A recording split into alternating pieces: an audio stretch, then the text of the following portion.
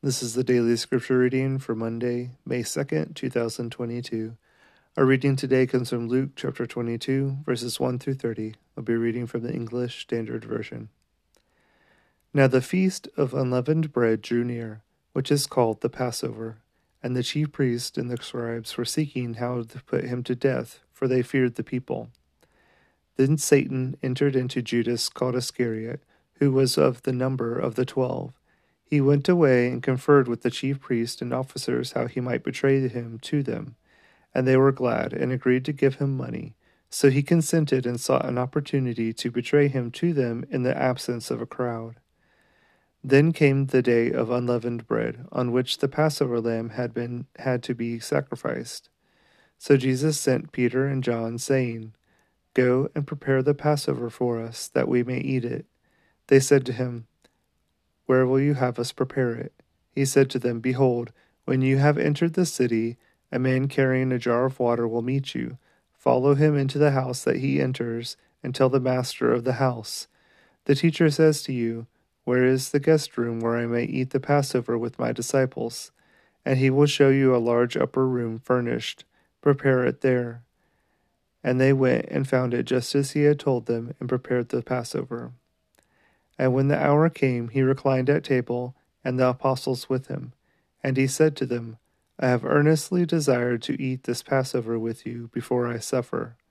For I tell you, I will not eat it until it is fulfilled in the kingdom of God."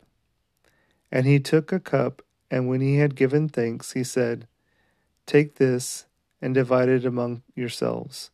For I tell you that from now on I will not drink of the fruit of the vine until the kingdom of God comes." And he took bread, and when he had given thanks, he broke it and gave it to them, saying, "This is my body, which is given for you. Do this in remembrance of me." And likewise the cup after they had eaten, saying, "This cup that is poured out for you is the new covenant in my blood. But behold, the hand of him who betrays me is with me on the table. For the Son of Man goes as it has been determined, but woe to that man by whom he is betrayed." And they began to question one another which of them it could be who was going to do this. A dispute also arose among them as to which of them was to be regarded as the greatest. And he said to them, "The kings of the Gentiles exercise lordship over them, and those in authority over them are called benefactors. But not so with you. Rather, let the greatest among you become as the youngest, and the leader as the one who serves. For who is the greater one who reclines at table, or one who serves? Is it not the one who reclines at table? But I am among you as the one who serves. You are those who have stayed with me in my trials, and I assign to you, as my Father assigned to me, a kingdom, that you may eat and drink at my table in my kingdom, and sit on thrones judging the 12 tribes of Israel."